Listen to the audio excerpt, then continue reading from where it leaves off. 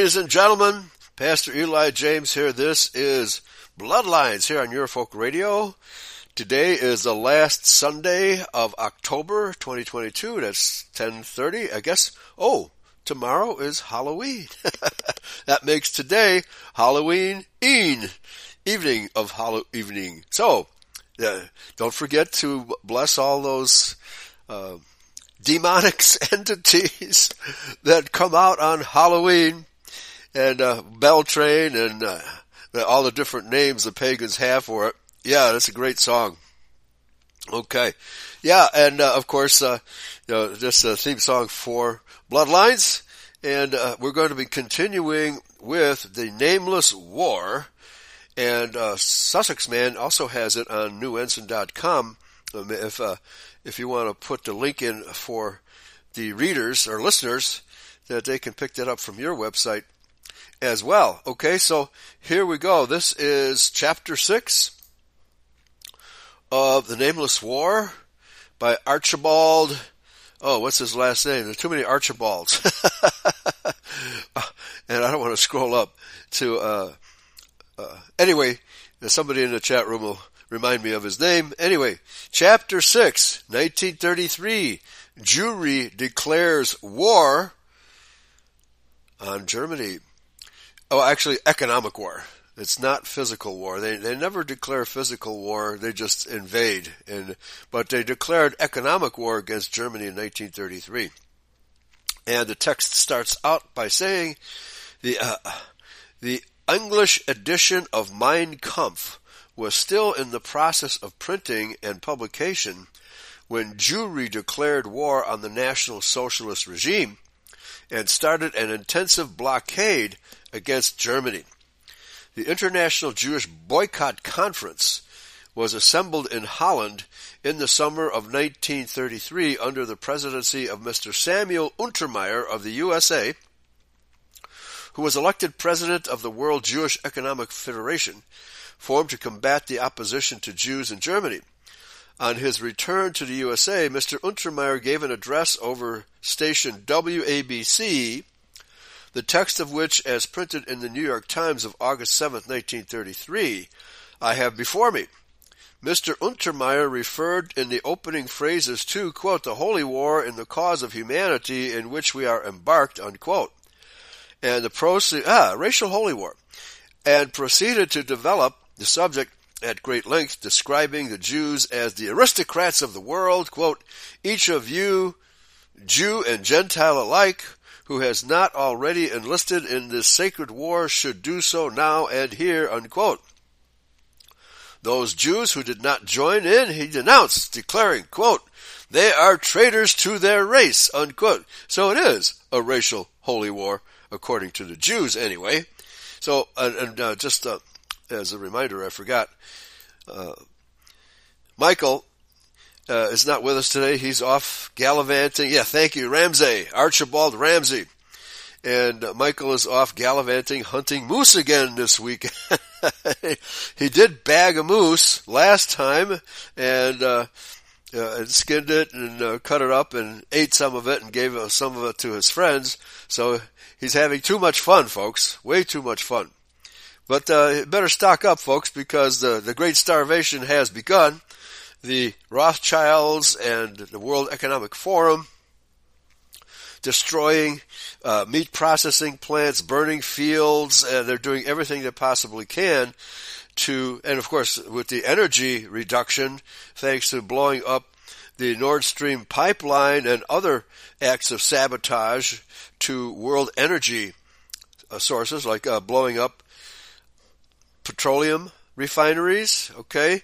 It's going to be very, very difficult to harvest food if they don't have gasoline for the tractors. So that's what they're doing, folks. The Great Starvation has begun. And so Michael won't starve as long as he bags a moose or two every so often. And we're going to have to do the same. We're going to have to prepare for the worst. So let's continue. So Archibald Ramsey, The Nameless War, a fantastic book explaining how the Jews have masterminded virtually every communist-style revolution in history starting with the Great Revolution in England, way back to install Cromwell as the leader of England. They chopped off Charles I's head and then installed Charles II, who was responsible for creating the Bank of England. Okay? So this is how the Jews got their dirty, filthy mitts into the British society in those days. And then they've been on a rampage. That is, the international Jew has been on a rampage against white civilization ever since. This book just details the entire operation. And let's continue here. So we can see here that Samuel Untermyer, who was responsible for financing and promoting C.I. Scofield and creating the Scofield Reference Bible, put out by Oxford University, even though the work was done here in America by C.I. Scofield, that Oxford University Press has continued to install notes in that Bible which totally contradict what the Bible actually says. So, and of course this Bible is being used by various theological seminaries, including Moody Bible Institute in Chicago and Dallas Theological Seminary in Dallas. By the way, I was in Dallas last weekend, and I was tempted to sabotage the building there. I drove right by it. So, but I didn't have time, and I didn't have any plans to do that, but I know where the place is now. Anyway, let's get back to this. And, oh, by the way, let me just quickly, we had a great rally that Saturday, last weekend on Saturday, at the Aryan Freedom Network, and their website is white-power.org, white-power.org, and they should be posting the speeches, videos of the speeches. I was joined by Tom and Jason Robb on the podium, and Debbie also spoke, and of course Daisy and Henry, who are the leaders of that organization, also spoke. So we had a really great time, and they served chili, Texas chili, very good stuff with cornbread, and wow, what a fantastic time was had by all. And a lot of great teaching and a lot of young people, about 100 to 125 young people primarily, and their organization, the Aryan Freedom Network, is attracting many, many young people who understand that the international Jew is our worst enemy.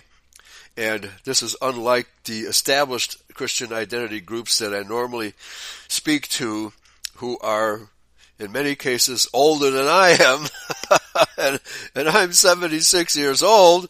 Yeah, but no, our Michigan group and our Chicago group has a lot of people who are younger than I am. Not much younger. They're in their 40s and 50s primarily. But the Aryan Freedom Network has got guys in their teens and women, 20s and 30s. This is really good that we have so many young people coming into identity through that organization. So let's continue. And I just had a fantastic time, and so did everybody there. But the only thing we didn't do was we didn't do target practice, because that's often part of the agenda when we meet at the Aryan Freedom Network. But the interesting thing, folks, we had an incident.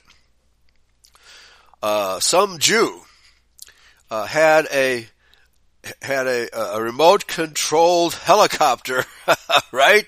And he was spying on us, a drone. All of a sudden, I see out of the corner of my eye, there's a drone, because I was sitting in the corner of the tent. We had to rent a tent because the town hall, which we usually rent for such occasions, at the last minute decided to cancel our event. So it's obvious that the Antifa group was aware that we were going to have an event there, and they sabotaged our commitment from the town to use their hall. So Henry had to rent a revival tent, which was very fitting, because we have to revive true Christianity. And so they had a revival tent set up, and it was perfect for the number of people that we had. And it was perfect weather. It was 85 degrees on October 23rd, right? Or 22nd. So that was absolutely perfect. It was almost too hot. And so we had a really good time. So we spotted this drone, and people looked up and said, wow, hey, there's a drone. And so after we spotted this drone, a couple guys said, let's shoot it down. Well, we can't do that. That would wreck the conference. That would have the police come in and who knows what else, right? So we had to just live with it for a while. But as it turned out, the guy who was operating the drone was in town, and he was following our membership around town, and they figured out who it was. And they figured out that this Jew has a website. He's actually the owner of a drone surveillance company. So we figured out who he is, and lawsuit was filed the following Monday. Okay? So we're going to get some money out of this kike. So he made a big mistake. In fact, there was almost a confrontation between this Jew and some of our members, but they maintained their cool because you don't want to get arrested. You know, the Jew is going to get off, and our people are going to get arrested and thrown in jail. So, fortunately, cooler heads prevailed, and we're going to go the legal route, and we're going to sue the bastard. All right? So, wonderful time. Absolutely wonderful time. So this is the kind of excitement you experience when you go to white nationalist /CI rallies, all right? So, and here we go, back to the article. And so, back to what Untermeyer said here. Those Jews who did not join in, he denounced, declaring they are traitors to their race. So, you can see that the Jews put pressure on the lesser brethren, as the Rothschilds call them, to get in lockstep, with the agenda. Yeah, Jeffrey was there. He said he would have helped, but he was across the street. So, no, it was best that we not engage the enemy at such an occasion. That time is coming. Engaging the enemy is in our future. That's for sure. Okay, so let's continue. In January 1934, Mr. Jabotinsky, founder of the revisionist Zionism, wrote in Nacha Retch, yeah, they're wretches all right, quote, "The fight against Germany has been carried out for months by every Jewish community, conference, trade organization, by every Jew in the world.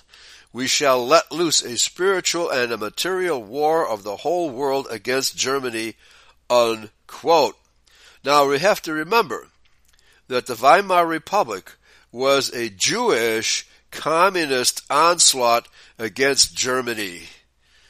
An absolute onslaught, cultural debauchery on an unbelievable scale.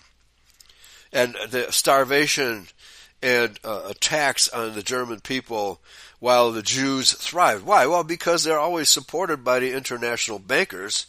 And so they can thrive in the worst of conditions when the Germans around them are starving, jobless.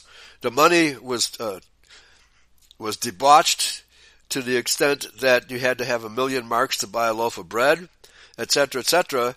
And this was a war against Germany started by the Jew Bolsheviks. So the German people were simply defending themselves against the Weimar nonsense that was going on. And they had every right to do so. And Hitler understood what was happening because he was a soldier in World War I, and it was the World War I soldiers who reorganized and overthrew the putsch that was being done by the International Jew, headed by Rosa Luxemburg and Karl Liebknecht. These were the two Jews who tried to overthrow Germany at the same time that the Bolsheviks were overthrowing Russia.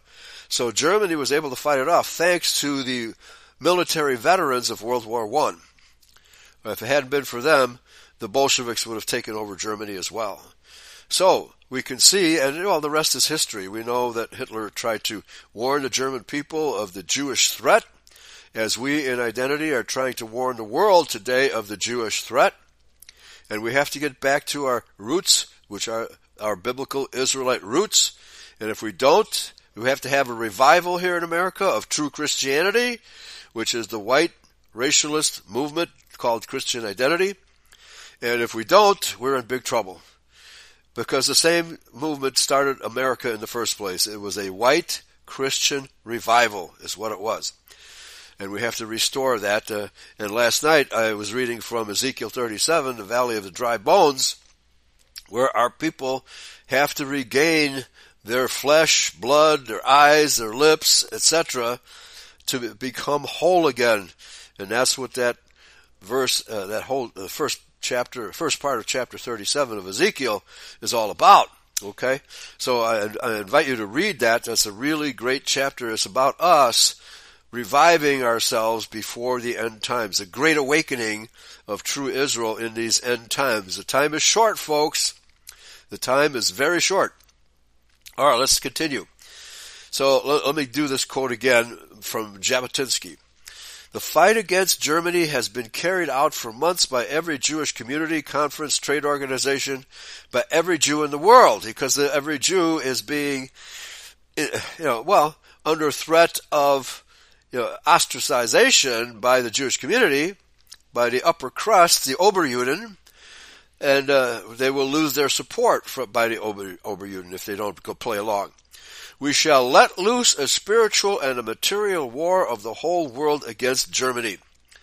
This is perhaps the most confident assertion extant on the Jewish claim set out in the protocols of Zion that they can bring about war. Yes, they can. Protocol number 7 states,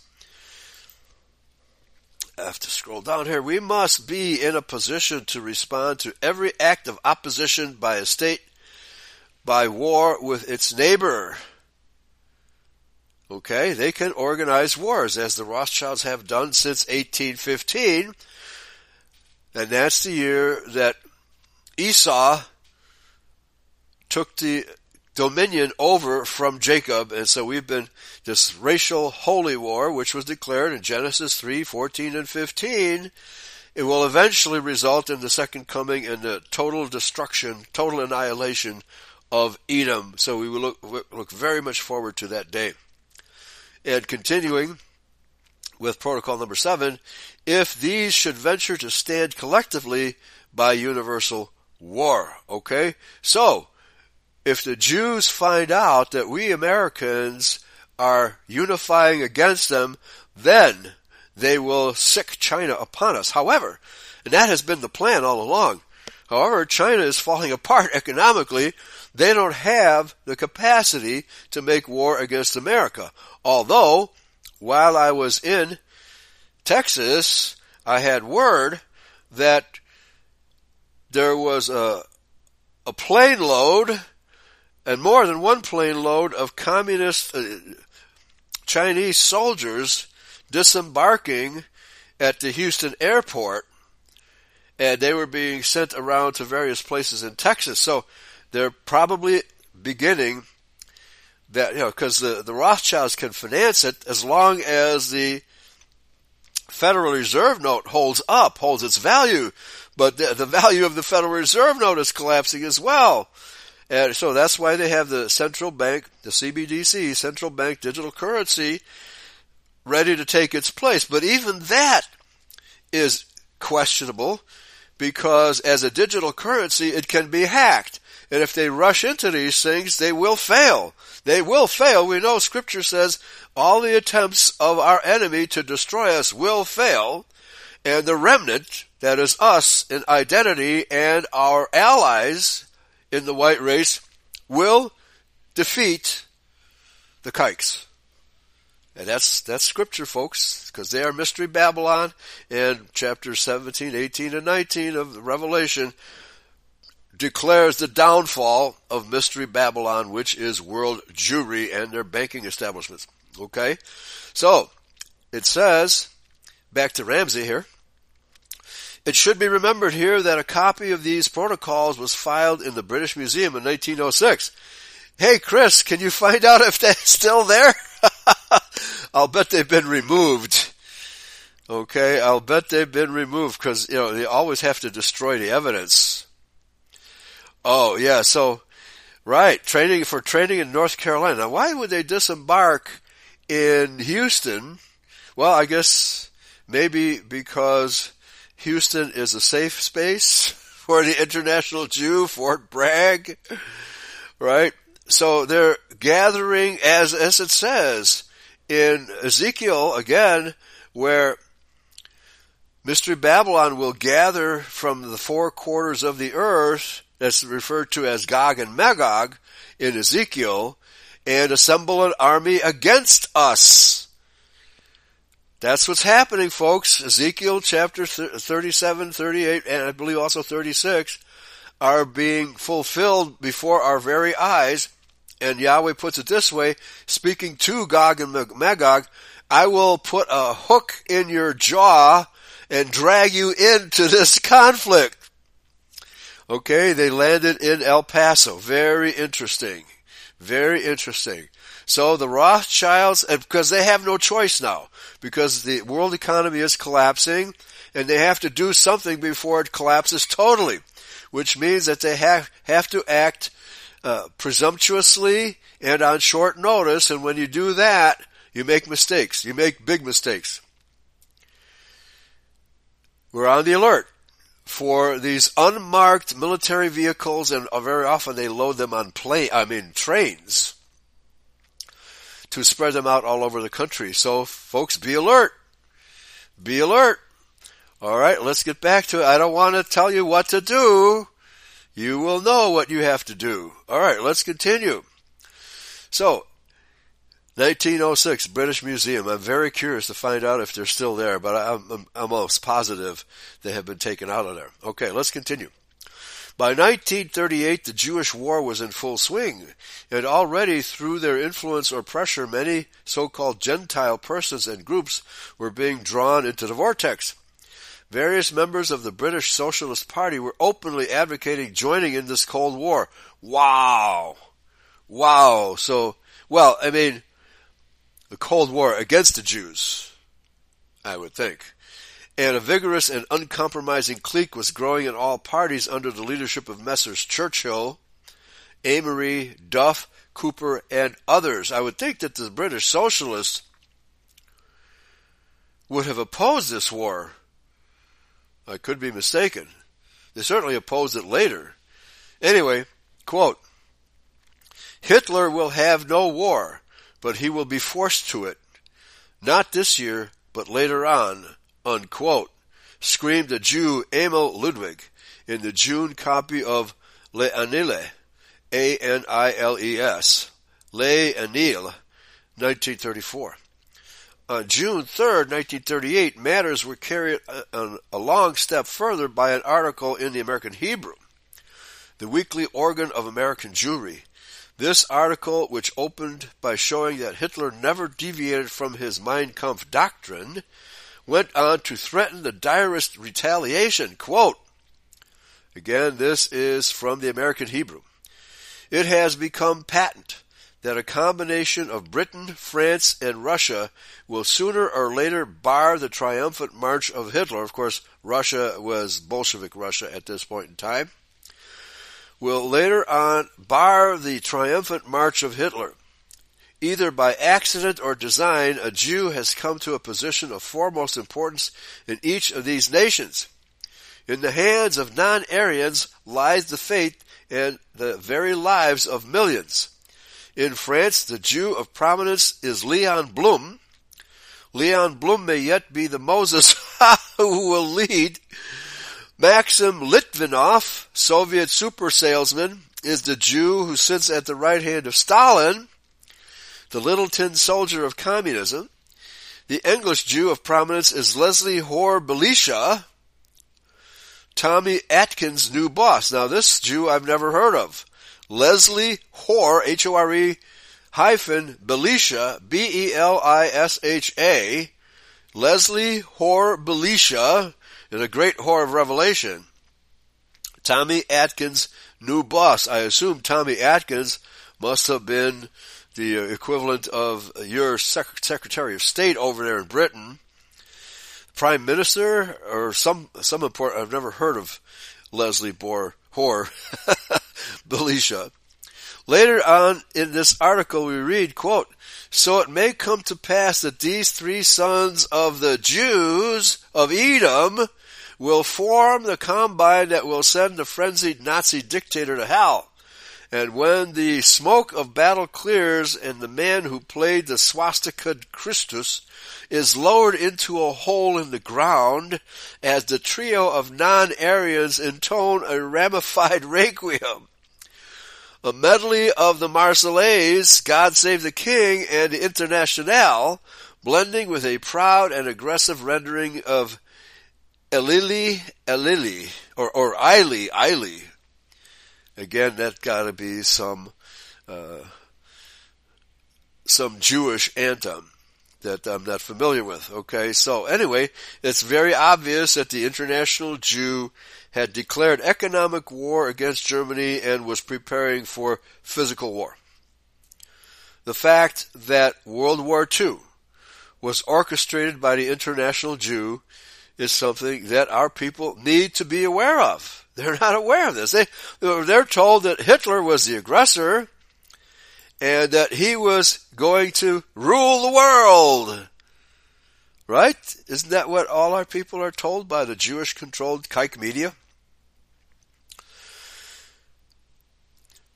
2 points in the above extract are worthy of special note. Firstly, it is taken for granted that these three Jews will not for one moment think or act as anything but Jews, and can be relied upon to guide their non-Jewish, their goy dupes, to ruin in a plainly Jewish war. Secondly, should be noted that the contemptuous reference to the swastika Christus, which Jewry looks forward to burying, and which reveals by its classification the Jewish hatred of Christianity. Very good. Thank you, Mr. Ramsey. So this is very important history that is probably found, at least not put together so well into one book, The Nameless War.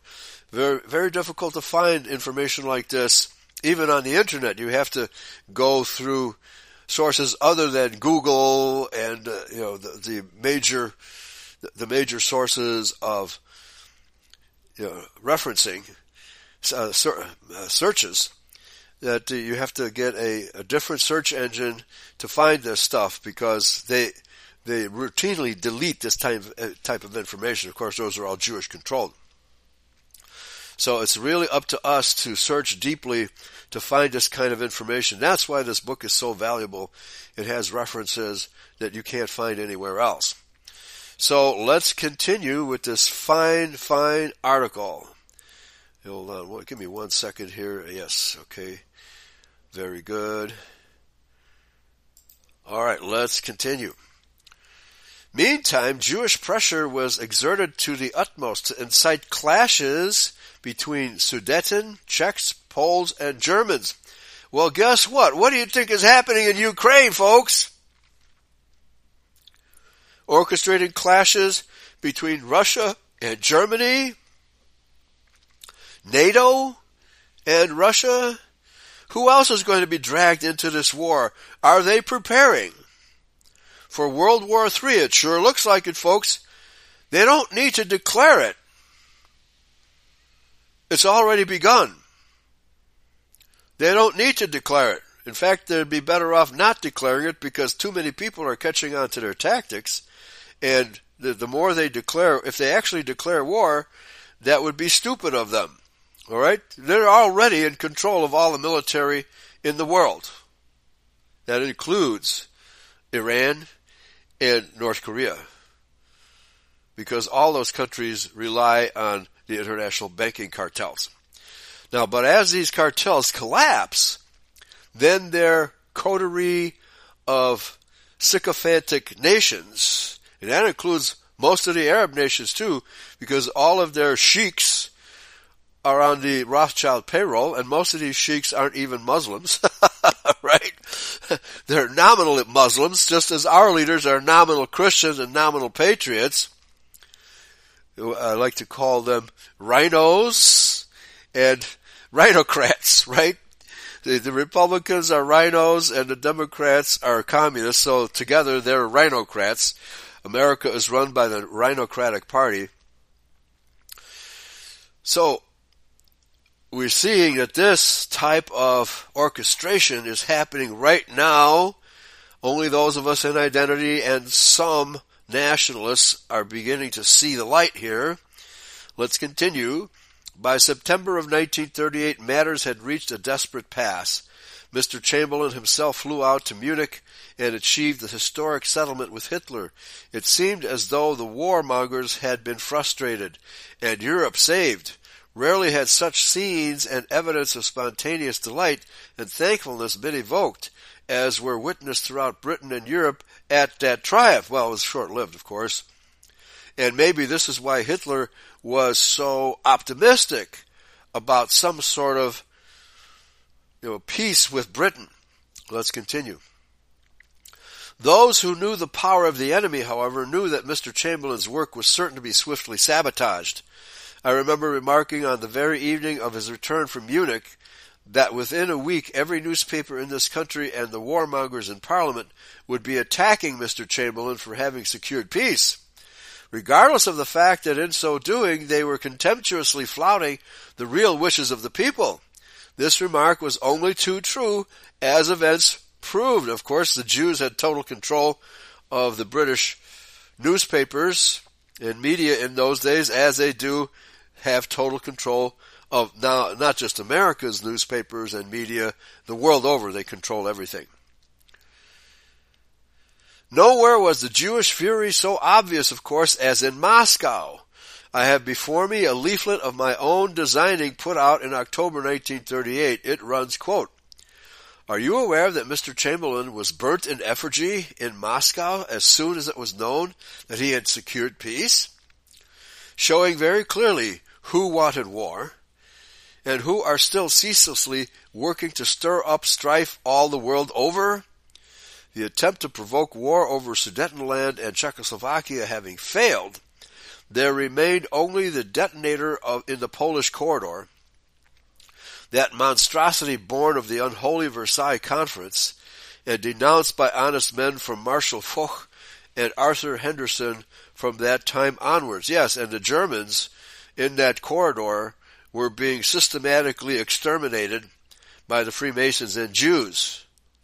That was an area of Germany that was handed over to Poland as part of, didn't Wilson say that every minority of people should have a right to self-determination? Isn't that what he said? But no, those Germans were forced into Polish territory and they were being systematically exterminated. At least 30,000 Germans had been, ruthlessly murdered in the Polish corridor. Okay? You never hear about that in the mainstream press and even in the mainstream history books. One feature about the Versailles Conference has been kept secret by those who possess the power to keep things from the public or to proclaim things from the housetops.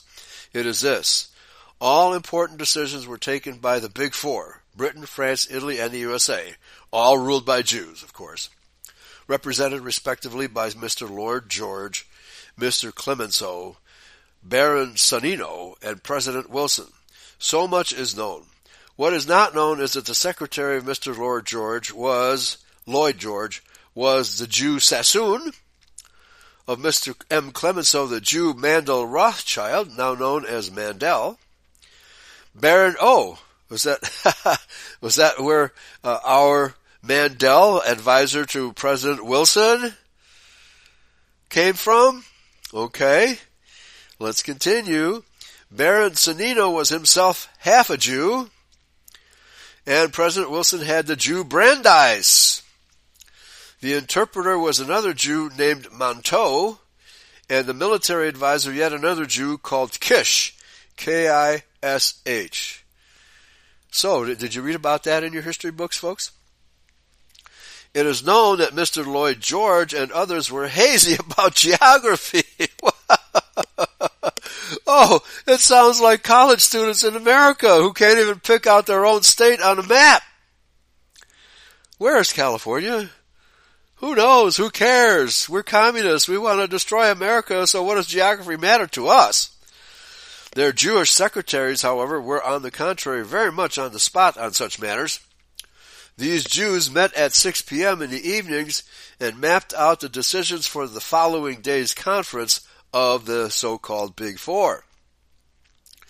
The results were disastrous from the point of view of all decent people who hoped for an honorable treaty with terms which, though they might be stringent, would at least be just and thereby secure lasting peace. Well, there was no possibility of the treaty being just because Germany was falsely blamed for starting World War I. They were actually the last nation to get involved. It was caused by the international Jew, and because of the fact that the Bolshevik attempt to overthrow Germany right after World War I was still in effect during the Paris Peace Conference, Germany was really unrepresented at the Paris Peace Conference. Totally unrepresented. And if it was represented at all, it was represented by Jews, and Bolshevik Jews at that. So let's continue. Foch himself loudly denounced the treaty, declaring that it contained the certain makings of another war and deprecating in particular the provision relating to Danzig and the corridor. Arthur Henderson and many public men joined in the denunciation, but all to no avail. Yeah, Jewish money prevailed. From the point of view of men planning another war, however, nothing could have been better than this treaty. All sorts of glaring injustices were ingrained in its text. In addition to the corridor and the position of Danzig, a bastard state was brought into being in which the Germans, Slovaks together, forming a majority of the country, were put under the tyrannical control of the Czech minority, an element which had thrown in its lot with the Bolshevik Jews and fought against the Allies in 1918. So this is how the international Jew was able to manipulate all the countries after the war. The design of this state was such geographically that it was styled, and correctly styled, a dagger pointed at the heart of Germany. It received the outlandish name of Czechoslovakia. The whole of the industrial life from the huge Skoda arsenal downwards was controlled by Jewish banking interests, while we have it on the evidence of Lord Winterton that practically all the land was mortgaged to the Jews, from the Hansard of October 1936. Under this messianic domination were enslaved huge sections of populations belonging to other nations, henceforward condemned to be held down by force until some countries should grow strong enough to champion them. And yes, it's absolutely correct that these Eastern European nations, the people of these Eastern European nations, actually welcomed Hitler's army because they knew they had been enslaved by the international Jew. Continuing, this eventuality was, in my opinion, visualized and actually fostered, as we know, by the huge loans to Germany from international banking interests. Let it not be forgotten that while Jewish bankers were pouring money into Germany, which was rebuilding the Wehrmacht on a bigger scale than ever, a colossal campaign for peace and disarmament was launched in this country. I think he's talking about Britain. So here we see it, more evidence of the fact that the international Jew always finances both sides of any war. And in this case, they actually financed the buildup of Germany. Hitler had no choice but to accept this money to defend Germany. And could he have realized that the enemy was on a buildup? Well, he could have foreseen, actually he did foresee, a fight against Bolshevik Russia. He made a peace deal with Stalin and then invaded because he knew that it was who stabs the other guy in the back first. That's what that peace deal with Russia was about. And so he made the move. That was a bad move. Anyway, let's continue. This is not this not only succeeded in substantially disarming us, he must be talking about Britain, but in creating an atmosphere in which Mr. Baldwin had to admit that he dared not go to a country asking for more armaments, vital though he knew our needs in sea, air, and land forces to be. To anyone who made a study of the personalities and powers behind the so-called peace propaganda, as I did, there can be no doubt as to whence the real drive and finance emanated. To anyone appreciating the attitude of the press at that time and realizing that had this disarmament propaganda been distasteful to those who influence our publicity services, there would have blared forth a torrent of invective against our peace balloters, right, because it was phony. There is additional proof that this campaign had the support of international Jewry, as had the rearmament of Germany. But why? The simple will ask. Well, of course, we know that the Jews always pretend to be peacemongers while secretly they are doing a build-up. Well, they were building up Soviet Russia. They were building up France. And they were they were building up America, for sure, right? And they were secretly building up Britain while pretending to be promoting peace. And FDR did the same thing here in America. He pretended, we won't send our boys over into war, just as Wilson promised not to send our boys over into war. When they did, because secretly both are warmongers, publicly peacemongers, but in reality warmongers. When will our people eventually wake up? Yes, and Camp of the Saints is an excellent book also. Thank you, Swamp Fox. All right, let's get back to this outstanding book, The Nameless War by Archibald Ramsay. So let's continue. Well, in fact, this, as I said earlier, this policy of publicly promoting peace while secretly promoting war and financing military buildups has been the Rothschild strategy ever since 1815. Let's continue. The answer is fairly simple. If once the purpose behind the Jewish plan is understood, quote, out of the last war we brought the Soviet states of Russia. Out of the next war we will bring the Soviet states of Europe, unquote, had been the pronouncement at a world meeting of communist parties about 1932. To make the next war possible, therefore, the seesaw must be balanced again. And here again, the Jews manipulate our white Israelite nations against each other. 1/3 of the white race was destroyed in World Wars I and II. Talk about a Holocaust. To make the next war possible, therefore, the seesaw must be balanced again. German strength built up and British strength whittled down. Then the Europeans can fight each other to the death of one and complete exhaustion of the other. What do you think is happening in Ukraine today, folks? Zelensky said, we will fight to the last Ukrainian, and he, being a Jew, meant it. Because they mean to exterminate the Ukrainians. Continuing. A dramatic surprise is in store for both sides. Neither is to be the real winner. The real winner is quite a different army. This army is one that will receive the real attention. For 25 years it will be built up under conditions of the greatest secrecy. Its leaders will not show their strength until the conflict is well underway. This is why you never get any news of what the bankers are investing their money in. There's a video out there called All Wars Are Bankers' Wars. Just put that title in your search engine and you will get that video.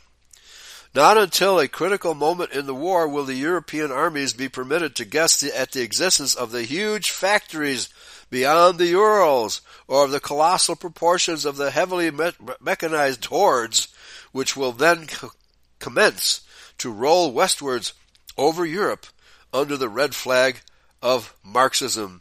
Yeah, and of course the military buildup here in America was just as huge.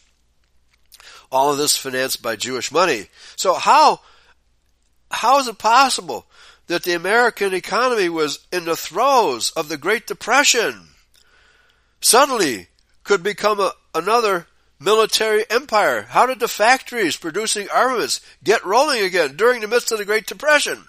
Very simple, folks. The Jews started spending their money, right?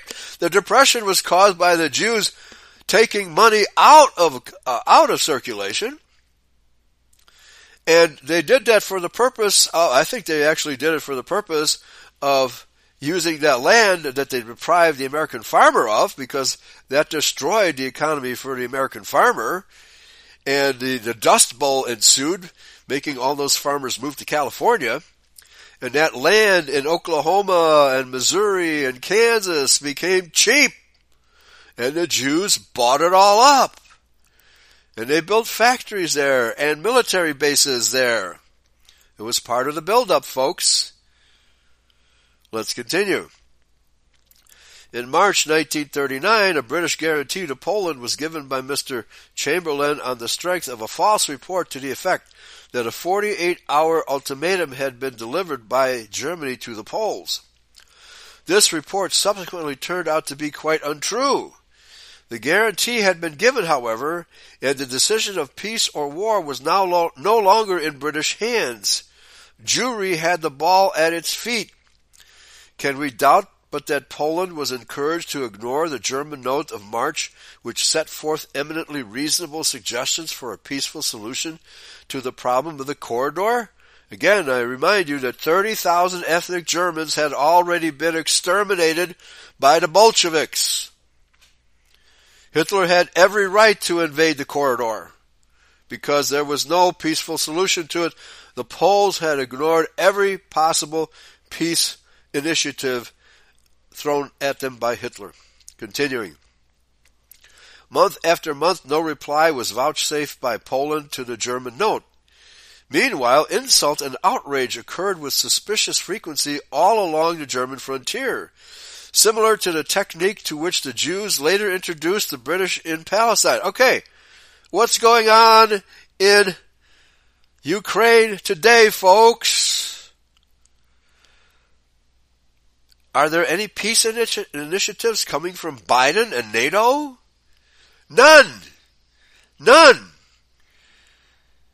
And of course, none are coming from Russia either, because they must have this war. And they must blame World War III on Putin.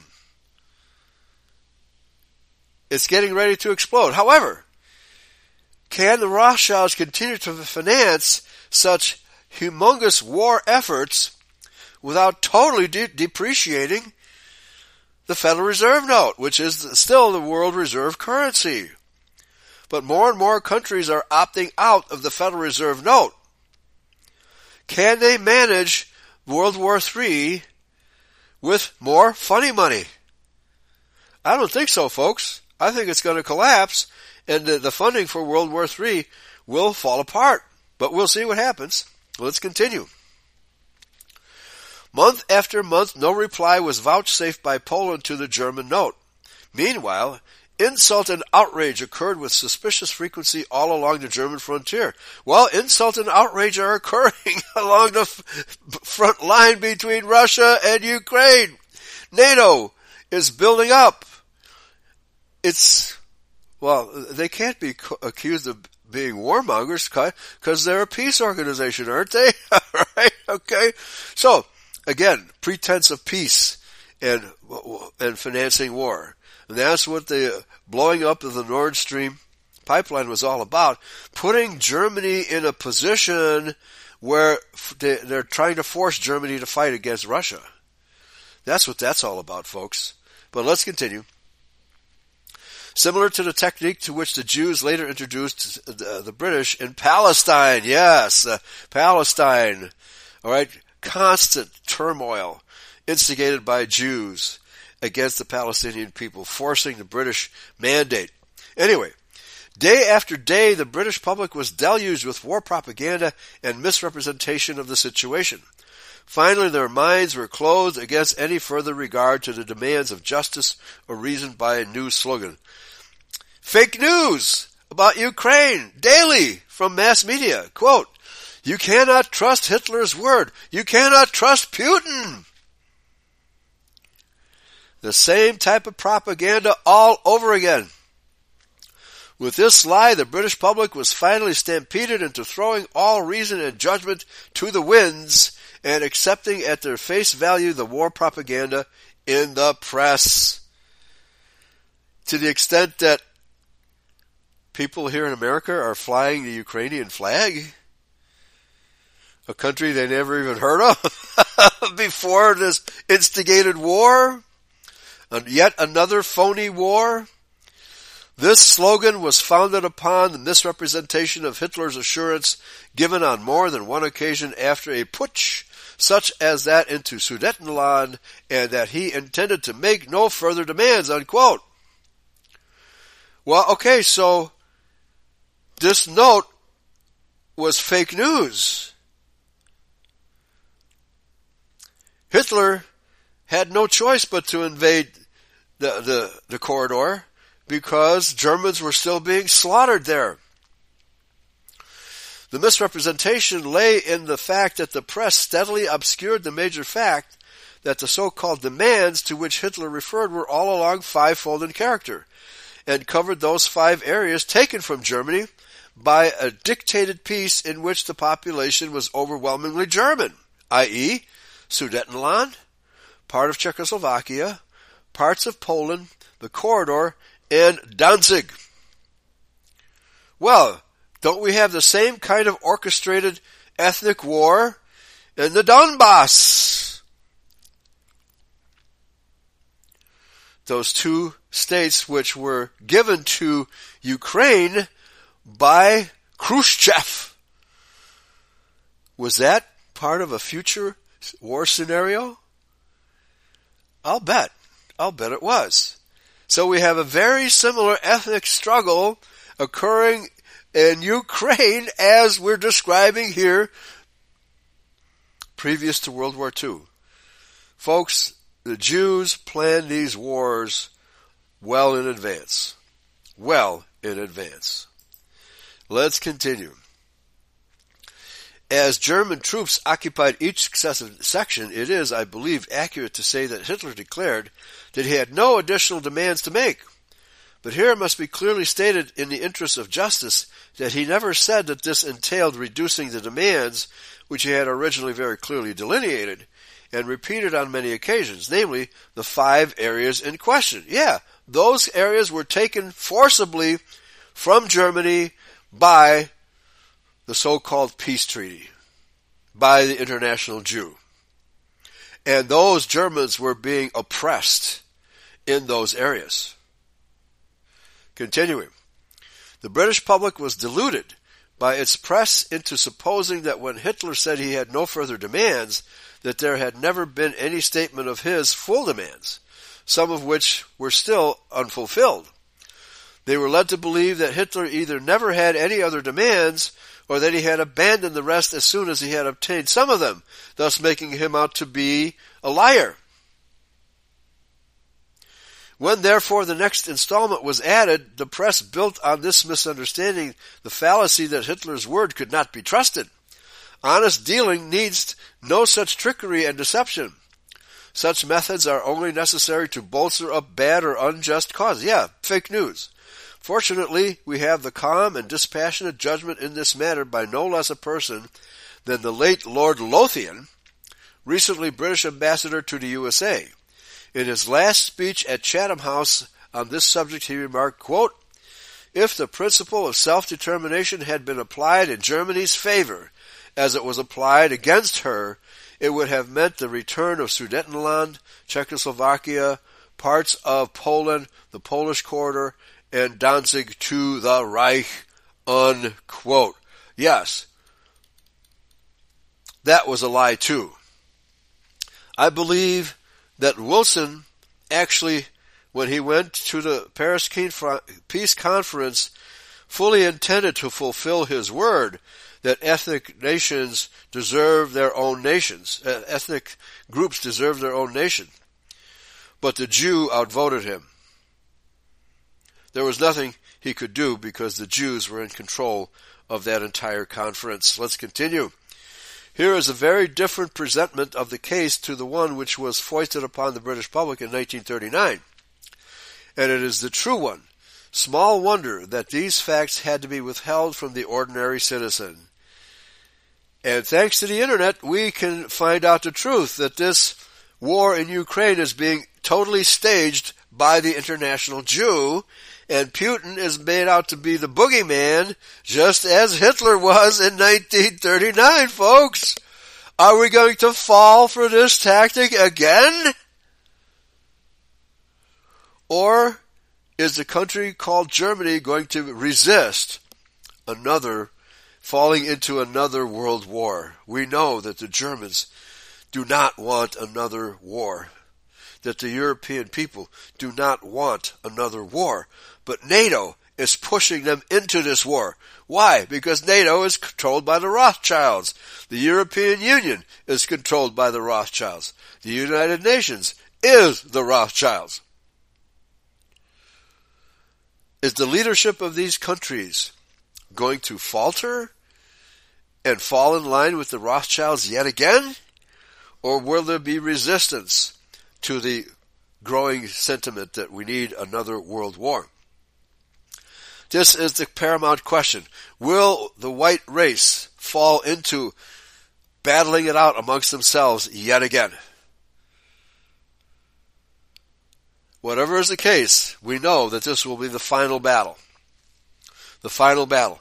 Can the Rothschilds orchestrate this World War III to their own advantage? Will they be able to do it? I hope not. I pray not. Let's continue. Had the British public realized the truth that each of these demands of Hitler's rested on a foundation of reasonable fairness, the people of this island would have ruled out any question of war. And it was war, not truth or justice, upon which the international jury was resolved. Chapter 7. Phony war ended by civilian bombing. Though a state of war was declared to exist between Britain and Germany in September of 1939, it very soon became apparent that no war was being conducted by Germany against this country. This was no surprise to those who knew the facts of the case. Hitler had again and again made it clear that he never intended to attack or harm Great Britain or the British Empire. With the Siegfried Line strongly held, and no German intention of appearing west of it, stalemate in the West, or the phony war as it came to be called, must, in the absence of bombing of civilian populations, ultimately peter out altogether. No one was quicker to perceive this than the pro-Jewish warmongers, and they and their friends inside and outside the House of Commons very soon began exerting pressure for this form of bombing of Germany to be started. On 14th January 1940, the Sunday Times gave prominence to a letter from an anonymous correspondent who demanded to know why we were not using our air power to, quote, increase the effect of the blockade, unquote.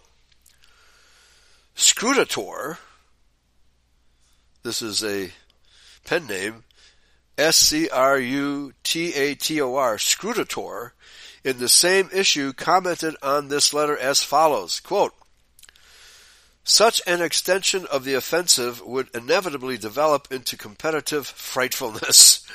It might be forced on us in reprisals for enemy action, and we must be in a position to make reprisals if necessary.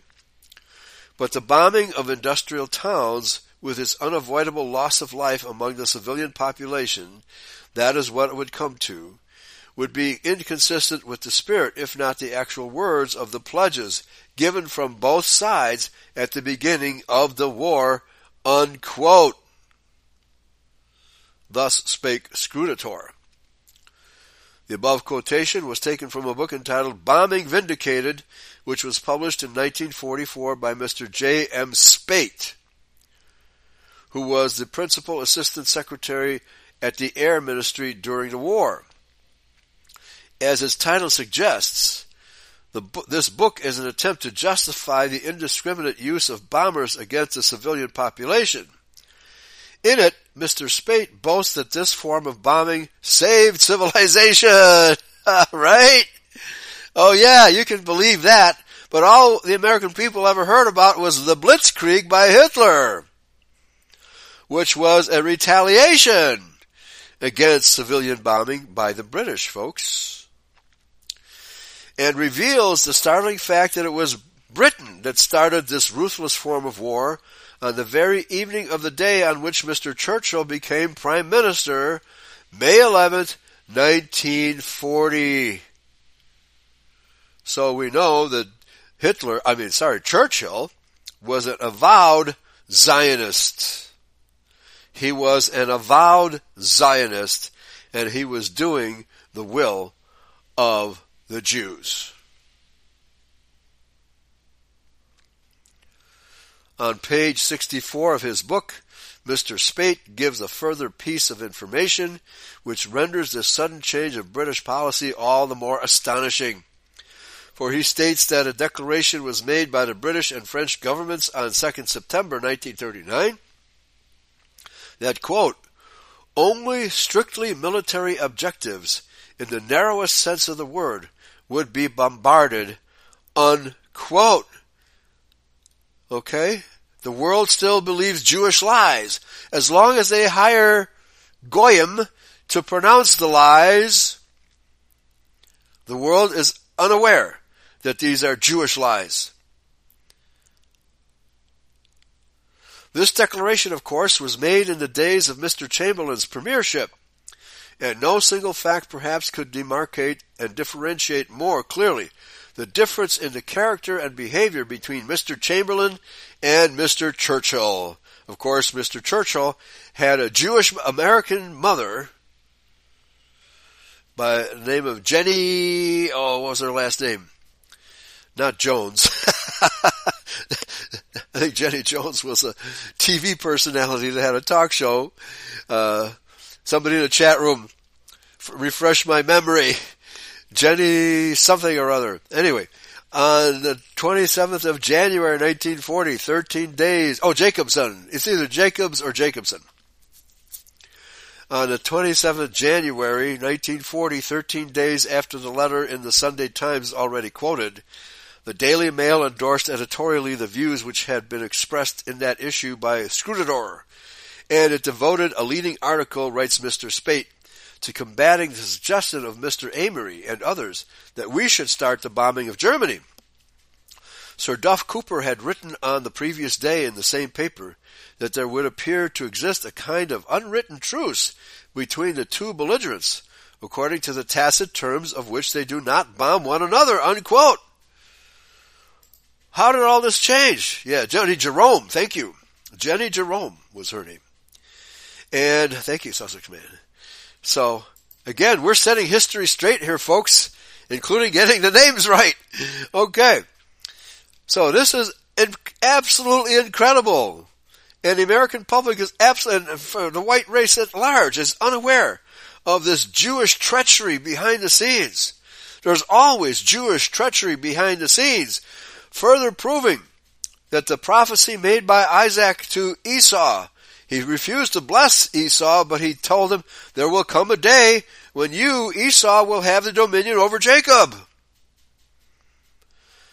That began right after the Napoleonic Wars and has continued throughout by the Jews promoting warfare between and among the Israelite nations of the world, thus reducing our numbers 1/3 of the white race destroyed in these first two world wars. Folks, it's not getting any better. In view of the declaration by Britain and France of September 2nd, 1939, that they would, quote, only bomb military objectives in the narrowest sense of the word, unquote, Sir Duff Cooper's verbiage about, quote, a kind of unwritten truce, unquote, seems to me gravely obscurantist, if honest at all. Inside the House of Commons, the pro-Jewish warmongers were now becoming more and more intransigent and more set on sabotaging the chances of turning the phony war into a negotiated peace. This in spite of the fact that Britain had nothing to gain by further and total war, and everything to lose. Well, just as World War I was about maintaining British Jewish hegemony over commerce, worldwide commerce, the British had the same motivation in World War II. Continuing, The Jews, of course, had everything to lose by a peace which left the German gold-free money system and Jew-free government intact and nothing to gain. Well, the Jews had everything to gain from war with Germany. That is the destruction of Germany. Excuse me. Need to wet my whistle here. I had a frog in my throat trying to come out. Here we go. It seemed clear to me every day that this struggle over the question of civilian bombing was the crux of the whole matter. Yeah, and blame it on Germany. And that by this method of warfare alone could the Jews and their allies cut the Gordian knot of stalemate leading to peace, and probably later on to a joint attack on Jewish Bolshevism in Russia. Yeah, and FDR was doing his best to protect the Jewish Bolshevik country. So, and this is why, again, the big lie by FDR that the attack on Hawaii was an overt act of aggression by the Japanese when he had intelligence a week ahead of time that they were getting ready to attack. He needed to have an overt act of violence to blame the Japanese on, and he sacrificed the lives of all of those people in Hawaii by not informing them of the impending attack.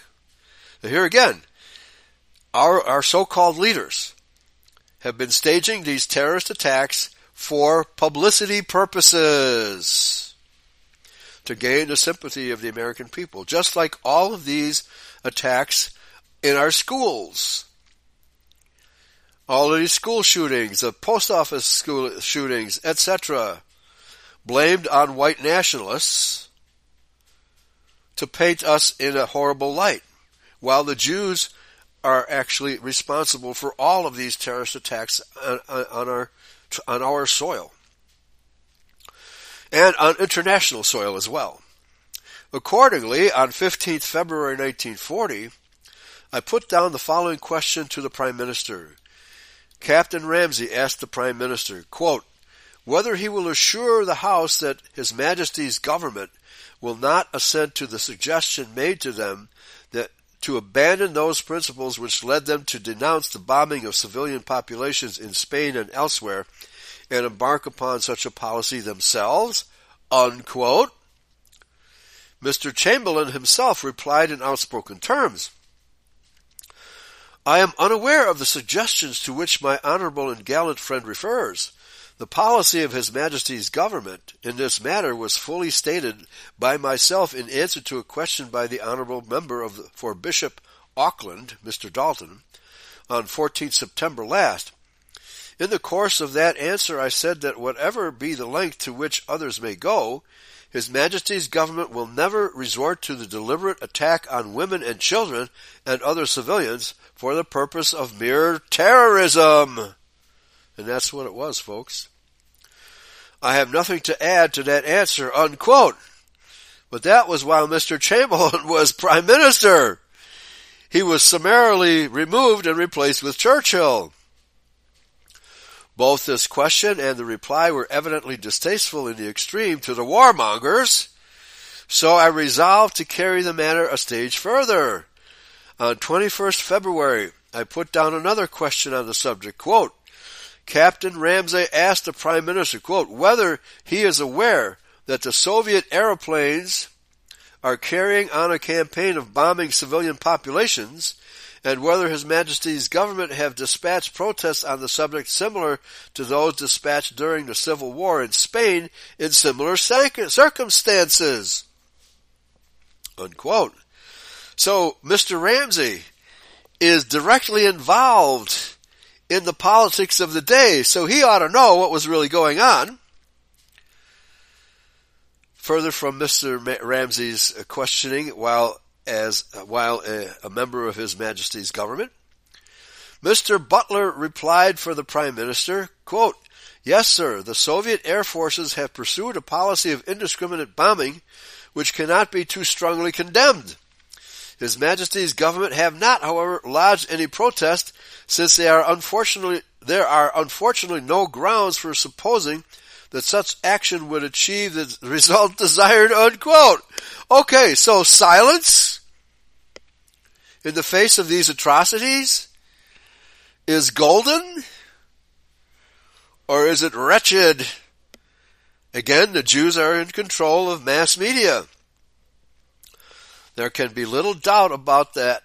These two downright answers crystallize the resolves of the warmongers to get rid of a prime minister whose adherence to an upright and humane policy must inevitably frustrate their plans, seeing that Hitler wished no war with Britain, and would therefore never start civilian bombing himself. Referring to Mr. Chamberlain. The machinery of intrigue and rebellion against Mr. Chamberlain was set in motion. Ultimately, he was saddled with the blame for the Norway blunder, and this pretext was used by the Churchillian cum socialist, I almost said scum, the Churchillian scum socialist caucus to secure his downfall. It should be remembered in this connection that prior to and during the Norway gamble, Mr. Churchill had been invested with full powers and responsibilities for all naval, military, and air operations, and if anyone therefore deserved to be broken over the second Gallipoli, pursued in defiance of high naval authority, warning that without control of the Kattegat and Skagerrak, it could not possibly succeed, it should have been the minister responsible. So I'm not aware of the situation in Norway, so I'm unable to comment about that. So it looks like another staged conflict on which Germany was to be blamed. But let's continue. He, however, was not only unbroken, he was acclaimed prime minister. The man who would tear up the British pledge of September 2nd, 1939, and start bombing the civilians of Germany was the man for the warmongers who now ruled the roost. And so, guess what? We've got a warmonger here by the name of Joe Biden. He, however, was not only unbroken, but he was acclaimed prime minister, the man who would tear up the British pledge on September 2nd, 1939, and start bombing the civilians of Germany was the man for the warmongers who now ruled the roost.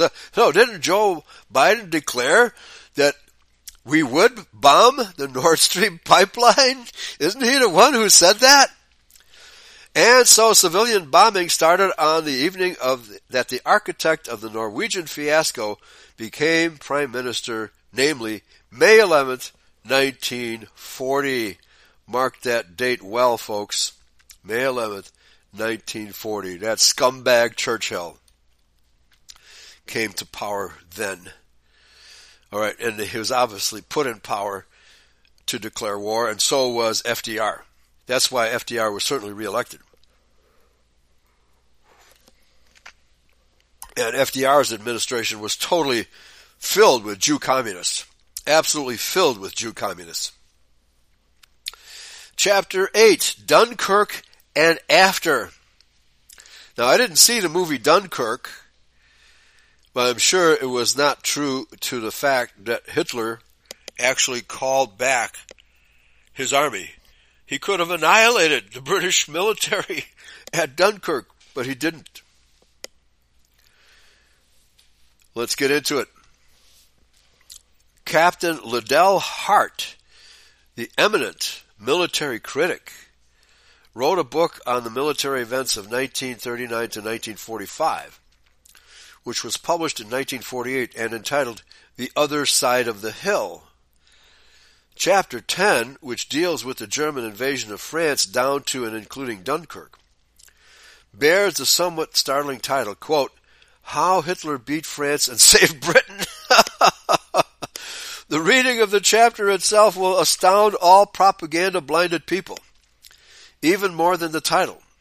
For the author therein proves that not only did Hitler save this country, but that this was not the result of some unforeseen factor or indecision or folly, but was of a set purpose based on his long enunciated and faithfully maintained principle. Having given details of how Hitler peremptorily halted the Panzer Corps on the 22nd May and kept them inactive for the vital few days till, in fact, the British troops had got away from Dunkirk, Captain Liddell Hart quotes Hitler's telegram to von Kleist, quote, "The armored divisions are to remain at medium artillery range from Dunkirk. Permission is only granted for reconnaissance and protective movements." Protect who? The British? Von Kleist decided to ignore the order, the author tells us. To quote him again, quote, "Then came a more emphatic order that I was to withdraw behind the canal. My tanks were kept halted there for 3 days," unquote. In the following words, the author reports a conversation which took place on May 24th, 2 days later, between Herr Hitler and Marshal von Rundstedt and 2 key men of his staff. All right, before I even read this, what was the timing of these orders by Hitler? Had the civilian bombing by Churchill already begun? Or did Churchill wait until after Dunkirk? Maybe someone in the chat room knows the answer to this question. That would be a very important... Oh yeah, Paul Eric says, allowing the Japanese to attack Pearl Harbor also caused public resentment. Okay? The pretense that we were surprise attacked, right? The pretense that it was a surprise attack galvanized American opinion against Japan. And I think that the Churchill fiasco in Norway was calculated to have the same effect.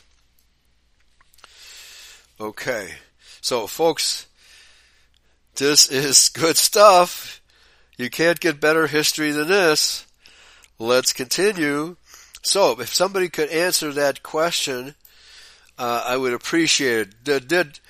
Was Hitler's decision to withhold the attack on Dunkirk before or after the attack, bombing of civilian targets by Churchill? Because if that is the case, if the civilian bombing by Churchill had already begun, then this was an extreme blunder by Hitler. But let's continue. So here, let me get this quotation set up again here. In the following words, the author reports a conversation which took place on May 24th, 2 days later, between Herr Hitler and Marshal von Rundstedt and 2 key men of his staff. Quote, "He," that is Hitler, "then astonished us by speaking with admiration of the British Empire, of the necessity for its existence, and of the civilization that Britain had brought into the world. He compared the British Empire with the Catholic Church, saying they were both essential elements of stability in the world. He said that all he wanted from Britain was that she should acknowledge Germany's position on the continent.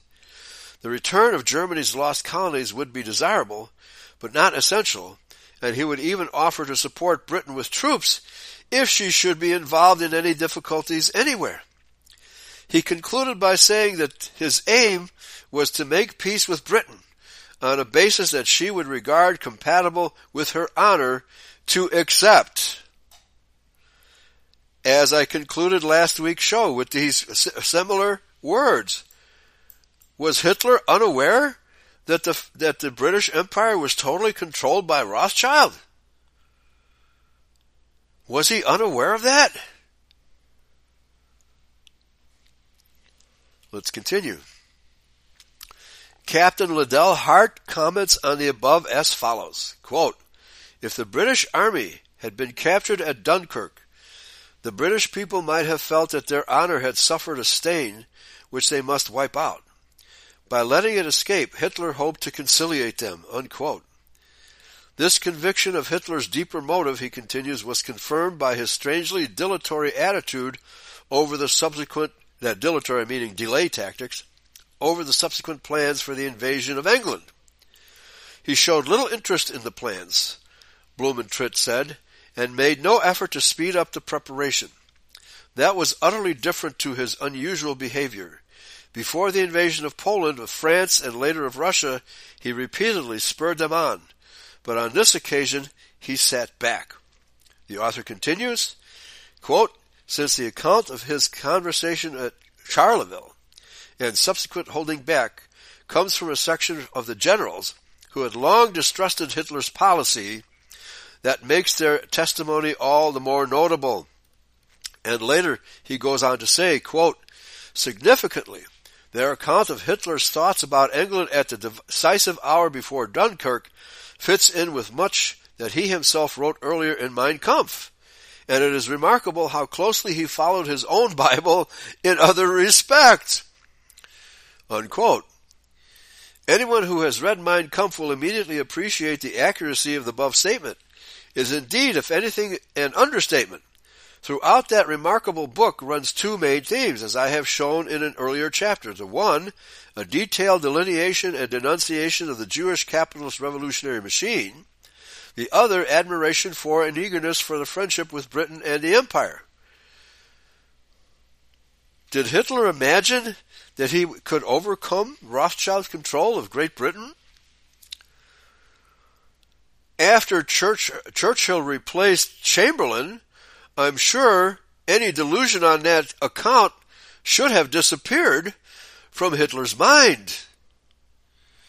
Continuing, it is a pity, indeed, that so few persons in this island have read this book for themselves, and it is a tragedy that they have instead swallowed wholesale the unscrupulous distortions and untrue propaganda on the subject, served up to them by Jewish publicity machinery, operating through our press and radio.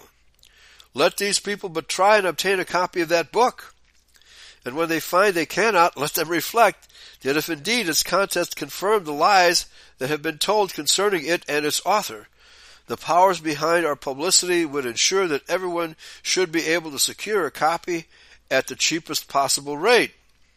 Well, it's freely available online now. In any event, I would urge my countrymen to ponder most earnestly the following facts. The Jew Karl Marx laid it down that Bolshevism could never really succeed until the British Empire had been utterly destroyed, but had already been destroyed. It was being propped up by the American military.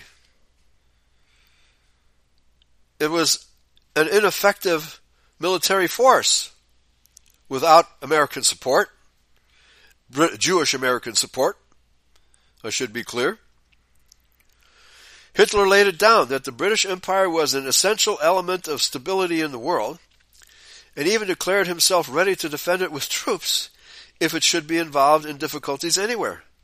By unscrupulous propaganda on an unprecedented scale, this country was led into destroying those who wished to be her friends and offered their lives to defend her, and exalting those who proclaimed that her destruction was a necessary preliminary to the success of their ideology, forfeiting her empire and her economic independence in the process. End of chapter 8. All right, folks, much to ponder here. Hitler, the biggest mistake he ever made was to not secure victory at Dunkirk. He was subject to this great delusion that by pacifying Britain, they would not attack. So it's very important to find out whether or not the saturation bombing of civilian targets by Churchill, and by the way, the general who started that was a Jew. I forget his name, but that was done by a Jewish general in the British Air Force. So just as Japan was economically surrounded by the Jewish war machine before World War II, so was Germany, and they pulled out all the stops to destroy those two nations. Number one, with economic policy, and number two, finally, with military policy.